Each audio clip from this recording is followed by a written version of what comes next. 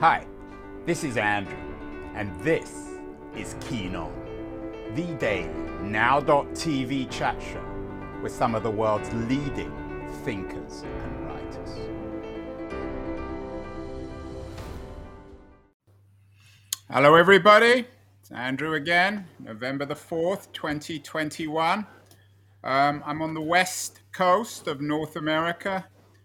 North America, as most of you know, is a funny kind of place. We all want to impose our own signature on it. We're all claiming it symbolically or otherwise as our own. I'm probably no better or worse than the rest of you. Earlier today, I had Theodore R. Johnson on the show. He has a new book, When the Stars Began to Fall, asking America to live up to its founding principles in terms of treating African Americans as well as whites. We've had lots of shows about North America and religion. I did a show a few months ago about Sir Francis Drake, one of the English pirates who essentially colonized North America. And of course, we have many reminders about the troubles and injustices to the indigenous people of North America caused by the colonialists who always claim the land for their own and impose their own signature. So we've done many shows about religion, indigenous people, African Americans, slavery, of course, in North America and indeed Latin America. But the one subject we haven't dealt with, which is the one we're dealing with today, which is a very original one, is the impact of Muslims on the Americas. It's not something actually I have to admit I gave much thought to until coming across this fascinating new book, Praying to the West, by my guest today, Omar Mouallem, who is based in Edmonton, Canada, and I'm thrilled that he's joining us. Omar.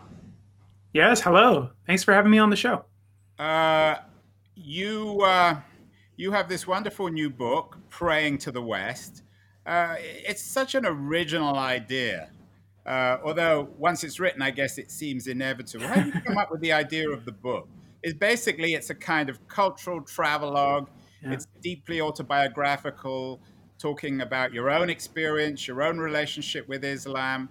And the book is a travelogue of chapters in which you go around the Americas, Canada, United States, Latin America, visiting mosques and thinking and rethinking the Islamic experience in the Americas. How'd you come up with the idea of it? Well, I guess there were two things going on. One is that I myself did not really know much about the history of Muslims in the Americas. And, I think it was probably 2016 that I learned that, many enslaved Africans were Muslims. And the second that I learned this, I was like, yeah, of course. They came from West Africa. That makes absolute sense. Why didn't I know this? Why wasn't, why didn't I know this as a Muslim person or growing up in a Muslim household? But why wasn't this taught in history books? It seems like something that should have been repeated and known to us throughout the course of our lives, but at least after 9/11, when there was such a surge in anti-Muslim hate. So there was that element, and it made me just want to know more about what I didn't know. And then, of course, at the same time, you have this sort of mainstreaming of Islamophobia. You had the rise of Trump. We had a quite bigoted conservative government in Canada around that time, led by Stephen Harper. That kind of they staked their entire last campaign, what would be their last term, on basically this dog whistling of these dog whistling attempts to vilify Muslim people, and then of course the rise of ISIS inspired attacks, the more right-wing populism in democratic societies, and then the toxification, I guess, of social media, all of that converging all at once in 2015, 2016, and it just seemed like it had become uglier than anything I'd ever seen as far as Islamophobia goes. And maybe if people did know the real history, they would be less fearful of Muslim people, because it's hard to be afraid of what you know. And so I hope to give, a little bit more context about the Muslim presence in the West. And like I said, learn more about it for myself. Yeah, it's a very autobiographical book, very much a coming of age, written elegantly, very personally, intimately. In some ways, in a funny kind of way, it reminded me of Jeanette Winterson, the English writer, and her coming to terms with her own sexuality and her relationship with her parents. Again, it just came to mind. Jeanette was on the show. Yeah, I know. I haven't read the book, but I can totally see that. Tell me a little bit about your history, Omar. Sure. And what the narrative of the book and your own experience in visiting these places taught you about your relations with your family and with your religion. Yeah, well, there are sort of three journeys in this book. One is a very obvious geographical journey from Brazil up to the Arctic and visiting different mosques and contemporary, congregations, Muslim congregations today. There's also the historical journey of Islam in the West, starting, with in 1492 with the Santa Maria. But then there's also my personal journey, and I did not actually. I did not identify as a Muslim person before writing this book. I grew up in a Muslim household, but I've thought of myself as an atheist since I was probably, 18 or so. I think that I'd been moving in that direction probably for a while, but 9/11 definitely accelerated things for a couple of reasons. I mean, one, my distrust of religion and dogma at that point was, strong enough that I think that 9/11 was sort of the linchpin for me to, really feel like, really believe, I guess, that religion, organized religion was almost entirely a negative force. Now, that's not something I believe anymore, but I did at the time. And I think also, just growing up as a Muslim kid in northern Alberta, a small conservative town, really not a lot of diversity. Tell me about the history of your family. Are they first generation, your parents first generation Canadians? Yeah, they are. My dad immigrated in 1971, my mom in 1980. And, he came when he was 16. He tried grade 10 for like a year, dropped out. He became a dishwasher and worked his way up to own a business. Where and did he come from? They did very well for each other. Where did he emigrate from? They immigrated from Lebanon. And there's, they immigrated from to Lebanon, or from Lebanon to Alberta, like a lot of Lebanese people. Alberta's got a strong, like large Lebanese community and a lot of Lebanese Muslim history as well here. Do you feel you were lucky that your parents emigrated to Canada rather than the United States? It seems a much more tolerant place, but of course, I'm sure you've had your own experiences of intolerance growing up. Yeah, they were, in my memory, they were minor. I think a lot of racism has a lot to do with class as well, and colorism. Lebanese people and my family in particular, we have a lot of Turkish roots. We can be kind of white passing, if not, maybe like, Southern European or Latino. And also, like I said, my family did very well for themselves, and Lebanese people have a good, social status in Alberta. And so I didn't really experience that kind of backlash after 9/11. Really, the backlash that I experienced was in the last few years, in sort of the era of Trumpism. Do I feel lucky that they came to Canada instead of the United States? I mean, it's hard to say. I mean, there are some places in the United States that are many times more, or seem many times more diverse or tolerant and welcoming, and and have those sort of liberal, pluralistic values than some places in Canada. I think as a whole, yeah, I do feel lucky that they decided on Canada, mostly because of like healthcare and social systems, to be honest with you. But I think that there is something to the concept that, by and large, America is a more racist place toward, toward Muslim people. Yeah, for sure. I mean, the history of American, imperialism and entanglements with Muslim majority countries. It's just like it's unavoidable that there's going to be some clashes there. Yeah, and yeah.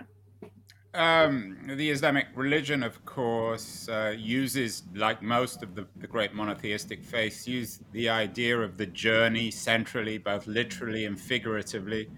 This was a journey for you. Yes. In religious terms, you seem to have begun as a skeptic at best, and you warm up to the faith on the journey. Is that fair? Yeah, I think so. I warm up to the culture of the faith. I warm up to I guess the concept of the faith, and maybe most importantly the values and ethics of it.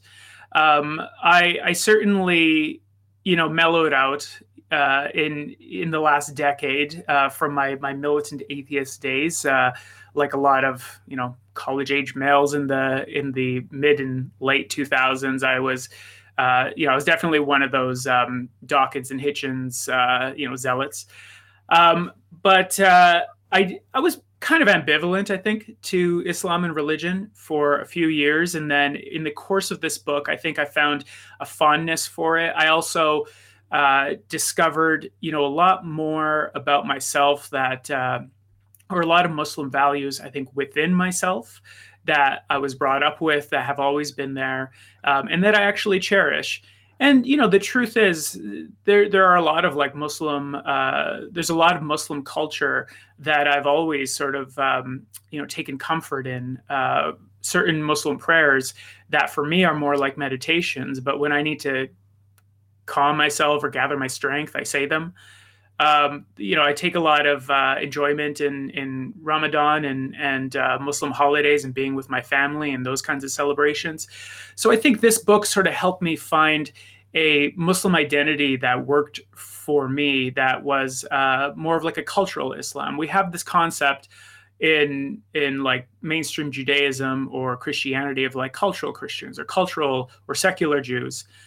It doesn't really exist much in mainstream Islam. And what I hope is that this book can be part of a conversation that starts to, I guess, develop that kind of a label or identity, because I think it describes a lot of people more than I think people understand. Yes, of course. One of the problems with our understanding of Islam, particularly in North America, is it's treated in a monolithic way.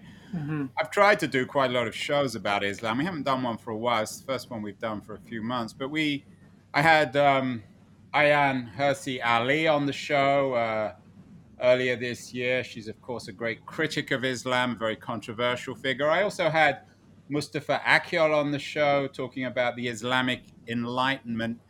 How vibrant do you think the conversation is within Islam about what this religion could and should be, and where do you position yourself? I don't, I think that in the Western world, it's not very vibrant at all, and that's even within, Muslim communities. As far as like the diversity and eclecticness goes, I don't think that there's a very vibrant conversation about it. My take on it is that Islam is and Muslims are, at face no better or worse than any other minority group or any other organized religion. There are people who use it, for whom it nurtures, a benevolence and a dedication to making their communities or society or the world as a whole better.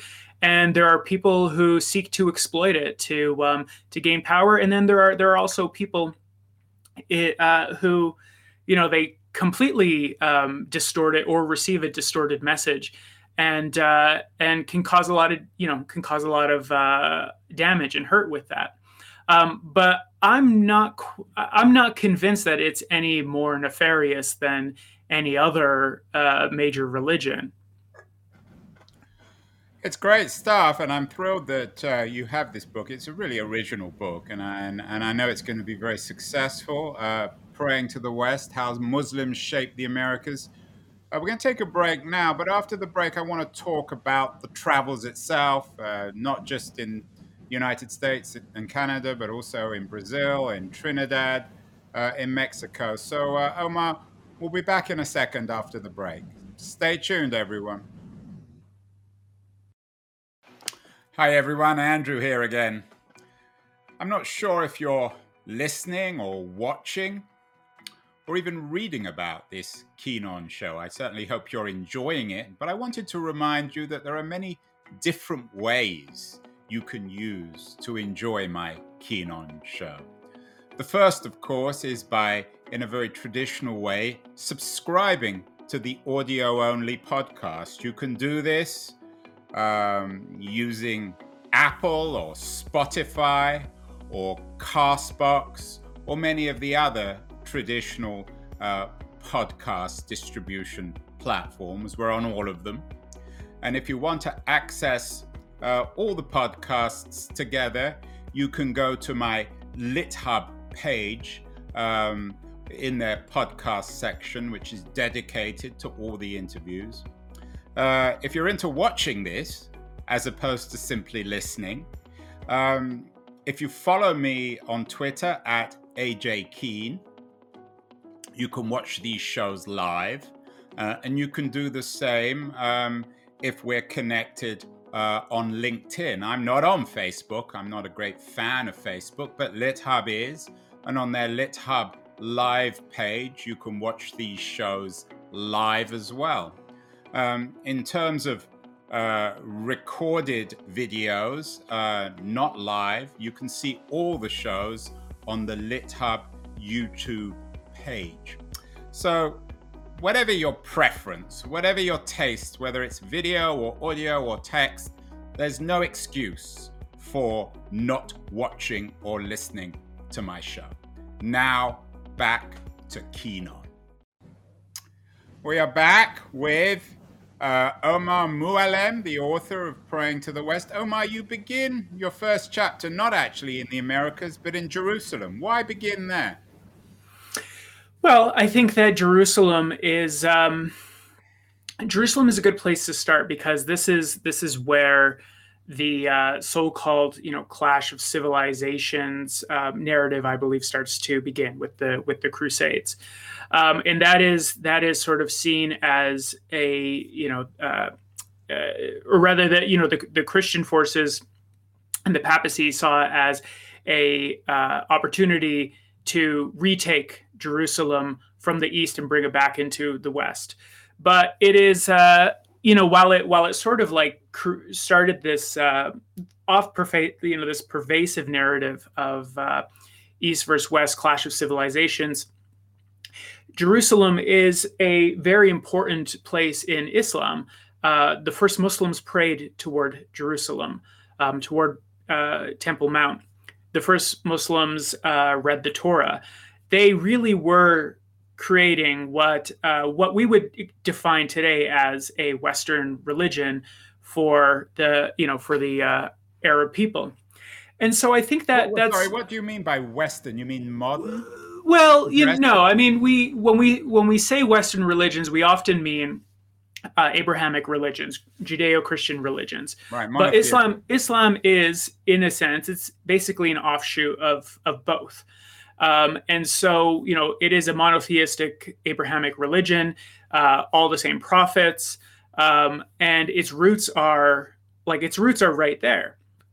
And so, I think that just to begin dispelling that myth of the clash of civilizations, I wanted to start in Jerusalem, to sort of go to Al-Aqsa Mosque, which is the mosque that the Crusaders took back. And then Muslims took that back as well, and it's been the focal point of this of the clash of civilizations wars for centuries, and so I want to start it there, and I also want to start it there because during that time when I happened to be in Israel and West Bank, I experienced some and witnessed some very blatant Islamophobia, and that just kind of it really shook me. And I was aware, obviously, of the conflicts between Israelis and Palestinians. But I wasn't aware until I'd gone there of just like how blatant and in your face that kind of oppression was toward Palestinians and toward people who just looked Muslim, had Muslim names like myself. And so for me, that was sort of a glimpse into where Western democracies could go if they continue to accept and mainstream Islamophobia. So that's why I started it there. In a way, it is the beginning of the Western world, even though it is not necessarily the Western hemisphere. I mentioned earlier that earlier today I talked with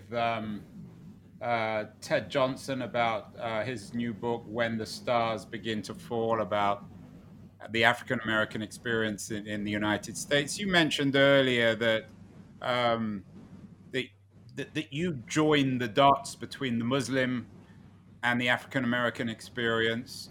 What did this journey and your experiences on the road, did it give you more of a sense of affinity, solidarity with African Americans in particular? Well, to be honest, I think I've had that most of my life. I mean, whether I have we're all learning in this moment, and whether I've been a great ally over the years or not is, I guess, is another question. But I've as a kid, I looked up toward Black Muslims, African American Muslims, and in a way, they were kind of my only Muslim, in particular, Muslim role models. Yeah, Malcolm X, Muhammad Ali, 2/3 of A Tribe Called Quest, Busta Rhymes. I mean, a lot of rappers, right? And I was a hip hop kid, so it was always really exciting to hear Islamic references in hip hop music. Even today, I still get like a little tinge of excitement, like, oh, that's like Islamic scripture. Like, I know that.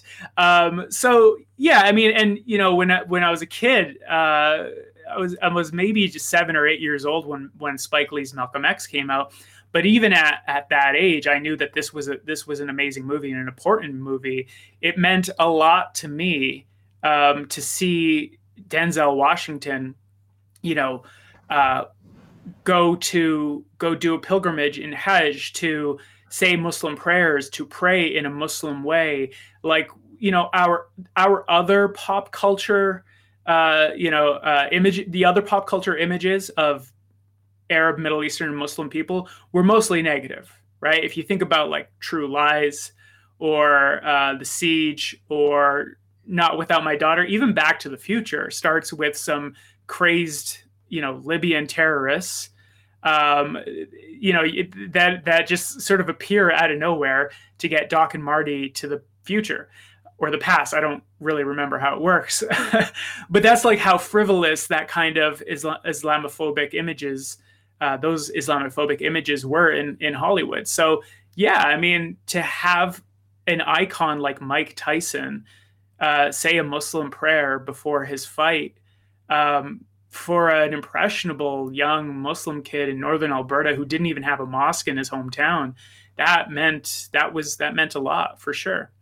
I think that with this book, I think I appreciated more not just the I guess the connection that they had to their enslaved ancestors and where the inspiration for a lot of Muslim conversions came from, but also I think I started to appreciate and understand anti-Blackness in Muslim communities more. I mean, I was aware that it was always there because, whether they want to admit it or not, a lot of Arab communities really grapple, really have a problem with anti-Blackness. It's even in the language. A lot of Arab people still use this word abid to describe a Black person. I used to use it when I was a kid. I thought it was just like, I don't know, like the Arabic version of Negro. It actually means slave, right? So like that's how intertwined those ideas are. So I think this book kind of opened my eyes up to that a little bit more. And it was a conversation that I had throughout with the subjects of the book. One of the things I like about the book, it's not just America, US centric. You treat North and South America as a sort of as your foundation for this travel. You go to Baja sorry, Salvador in Bahia Bahia. in Brazil.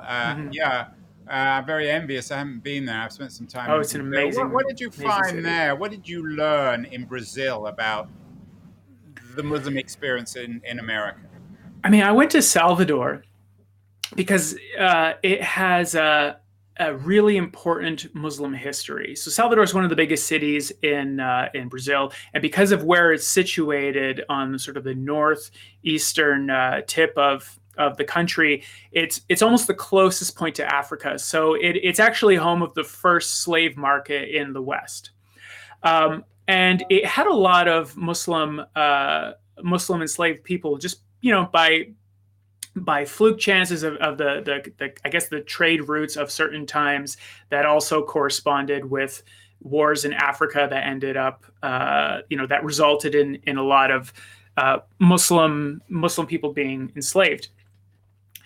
And so if you rewind now to the early 1800s in Salvador, there were several waves of enslaved Muslim Africans from different ethnicities, to the point where they became it was a visible minority faith in Salvador. Brazil barely has a Muslim population anyway. I mean, they are very much an invisible minority group there. But at that time, there were mosques. There were ad hoc mosques, several of them. There were people who dressed in Muslim garb. Some of them freed. There were faith leaders, Islamic scholars. Some of them freed, some of them enslaved. And so Islam was very, very visible at that time. Now, why does that richness, where did the richness of that religion go, or that religious culture go? Why didn't it have any continuity? A lot of other Black religions did have continuity. A lot of other Black cultures, cultural customs did. Well, now you have to go to 1835, the Malay Revolt in Salvador, which was basically, it was a jihad. Not the kind of jihad that we think of today, with all the negative connotations that are given to it both by Western and Eastern people, but jihad as in that they fought a war based on Islamic laws of warfare they used those laws to justify an uprising against their slave masters.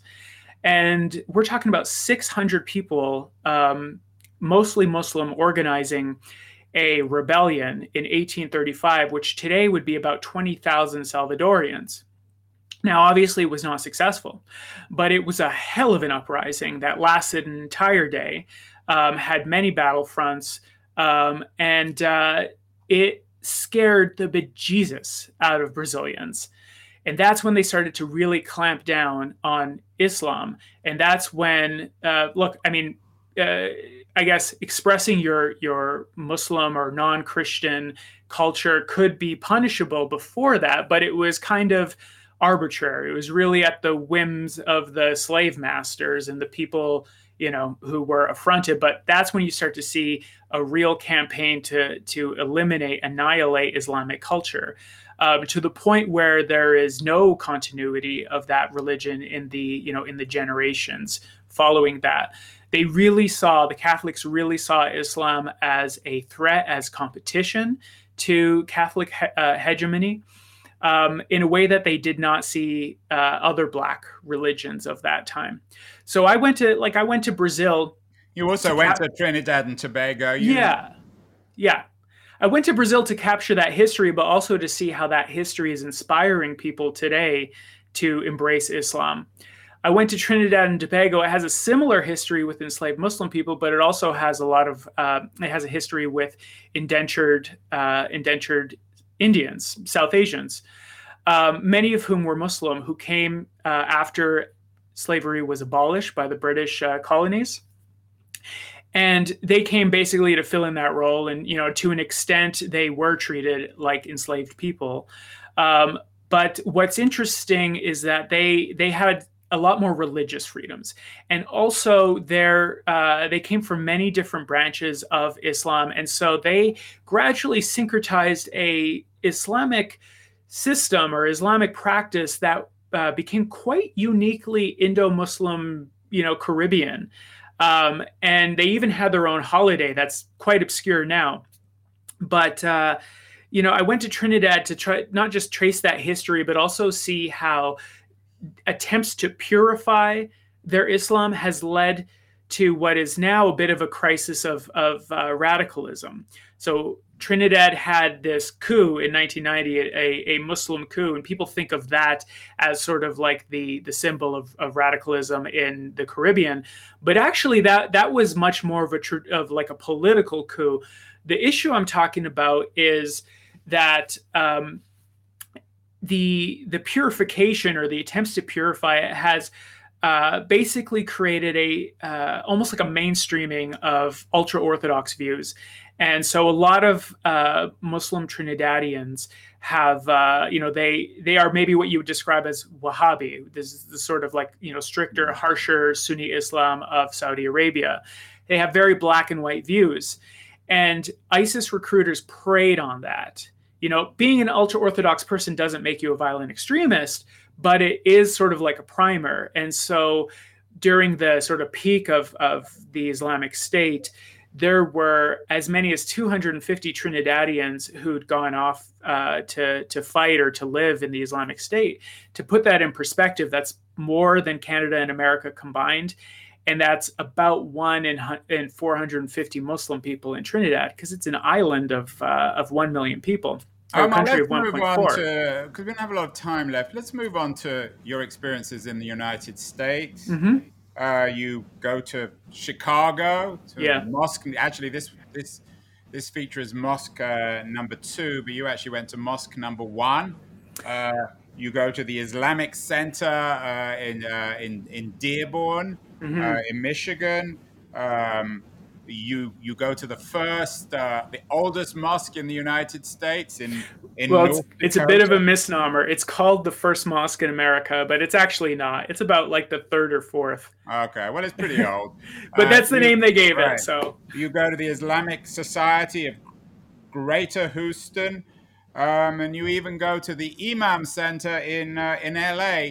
Are there some, in brief terms, are there some generalizations you can make about your experiences in the United States itself? Not really. And I think that's the most illuminating thing, is that, any assumptions that I made about Muslim practices, how they are experiencing their American identity, any assumptions I made about Islamophobia are really region to region and place to place.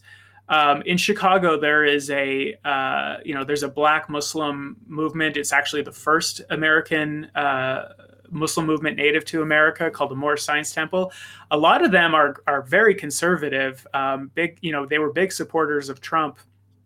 And so that just goes to show you that you can't make any assumptions about that. But I think that's something that I want people to realize, is just how diverse Islam is, and especially in the West. What people might find it curious, like, why write a book about Muslims in the West? Because it's proportionally it's such a small demographic, right? We're talking maybe 10 million people across the entire hemisphere. But if you go to a city like Houston, New York, Toronto, Chicago, Vancouver, like any major city, you're going to find, 20, 50, 100 mosques belonging to many, many, many different denominations, ethnicities. And you will get a snapshot of just how diverse Islam is in these American cities. And you won't get that in an Asian or African city. And you might not get that in a lot of European cities as well, because Muslim immigration to Europe is comparatively newer than it is to the Americas. In terms of geographical diversity, of course, you began in Salvador, in Brazil, in a fairly tropical, I guess, geography. Mm-hmm. And you make your way to the town of Inuvik. Yes. To see the Midnight Sun Mosque, which That's right. I have to admit, again, very envious. I'd love to do this. What was that experience like? Visually dramatic. It. Yeah, the Midnight Sun Mosque was, that I think, that was actually my first trip. It was kind of by accident. I just happened to be on assignment there. And I, just stumbled upon it. And that's when I realized that I need to write this book through mosques, that mosques are the best focal point to understanding both the contemporary and historical life of Muslim communities. Because every mosque tells a story, and that one tells a fantastic story about a community of mostly refugees, mostly men who come up there for economic opportunities, often support their families living in southern Canadian cities because it's so expensive there, and have done pretty well for themselves. Well enough that they, after they established this mosque, they wanted to give something back to this community, this predominantly indigenous community with, high rates of unemployment and a lot of social strife. And what they ended up doing is right next to the mosque. You can't see it in this picture because you'll see it because it came just a little bit later. They built a food bank, what they call the Arctic Food Bank. And it is controlled by the same Islamic organization that controls the mosque. And incredibly, this community in Inuvik didn't have that. And it was so desperately needed. And they ship about $100,000 worth of food to the food bank per year. They also, dole out school supplies, backpacks to kids who badly need it. It's become a hugely important piece of infrastructure to this town. And that was something that like I said, a mostly refugee Muslim community of taxi drivers and very like humble people. That's something that they built. Good stuff, Omar. Praying to the West. Actually, the subtitle might be "Every Mosque Tells a Story." You definitely tell some wonderful stories about a variety, a very rich variety, a tapestry of mosques and the Islamic experience in the Americas, not just the United States and Canada, but also Brazil, in the Caribbean and in Mexico. So congratulations, Omar, on the book. Thank you. I think it's going to be a big hit. I'd love to see it. I know you just made a movie, Digging in the Dirt. I think it has this book also has a very strong visual quality. I hope it'll get made into a TV show or movie. What else should people be reading, Omar, or perhaps watching in these strange times? I know you're in Edmonton, Canada, where you live at the moment. Yeah, I'm reading two books. I like to read a nonfiction and fiction book at a time. So right now, on the nonfiction, I'm reading Kamal al-Soleili's book, Return, Why We Go Back to Where We Came From. And it's all about the sort of... can't go back, right? Why we go back to where we came from. Yes. It's about the... It's also a travelogue, but a bit of a philosophical book on the sort of romantic pull that, immigrants or expats always feel to go back to their homeland, why we often romanticize it, even after creating a life entirely somewhere else. And the other book that I'm reading is by Hala Alian, and it's called The Arsonist City. And it is a fantastic saga about a Arab American family going back to Beirut to sell their home, and all that ensues there. Hala Alian is just a wonderful, incredibly gifted writer. Do you know them? I guess personally, I've only met her virtually, but I run a virtual school called Pandemic University, and she's taught some classes. Yeah, I saw that. This Pandemic University, maybe that might be a subject of another conversation. Maybe you can introduce me as well to her. I'd love to have her on the show. Omar Mouallem, real honor having you on the show. Congratulations again on the book, on the movie as well. But the book, Praying to the West, How Muslims Shaped the Americas, is out. It's really interesting, very original. Anyone who doesn't, like most of us who don't know much about the Muslim experience in the Americas, will learn a lot from it. So congratulations on the book. And I know you're going to do a lot of interesting projects in the future, so I'll look forward to having you on the show in the not too distant future. Thank you so much, Omar. Thank you so much, Andrew. It's been a pleasure. Thanks so much for watching this Keen On show. I hope you were inspired in some way I hope you found it interesting. And if you want more of these kinds of shows, you need to subscribe to the podcast on the Apple or Castbox or Spotify platforms. All major podcast platforms carry the Keen On Show. Or you can also watch live on my Twitter page, my LinkedIn network, or on LitHub's Facebook Live page. I also hope you'll decide to follow me on Substack. I have a newsletter on Substack in which I develop and expand on a lot of the themes we discuss in the Keen On Show. And I hope you'll also follow up with me personally, perhaps to give suggestions for future shows. You might email me at a.keen@me.com, or you may also email me with suggestions about potential guests. I'm very open, very eager, in fact, to have requests, ideas of people with interesting new books and projects which I need to talk about. So thanks so much again for watching Keen On.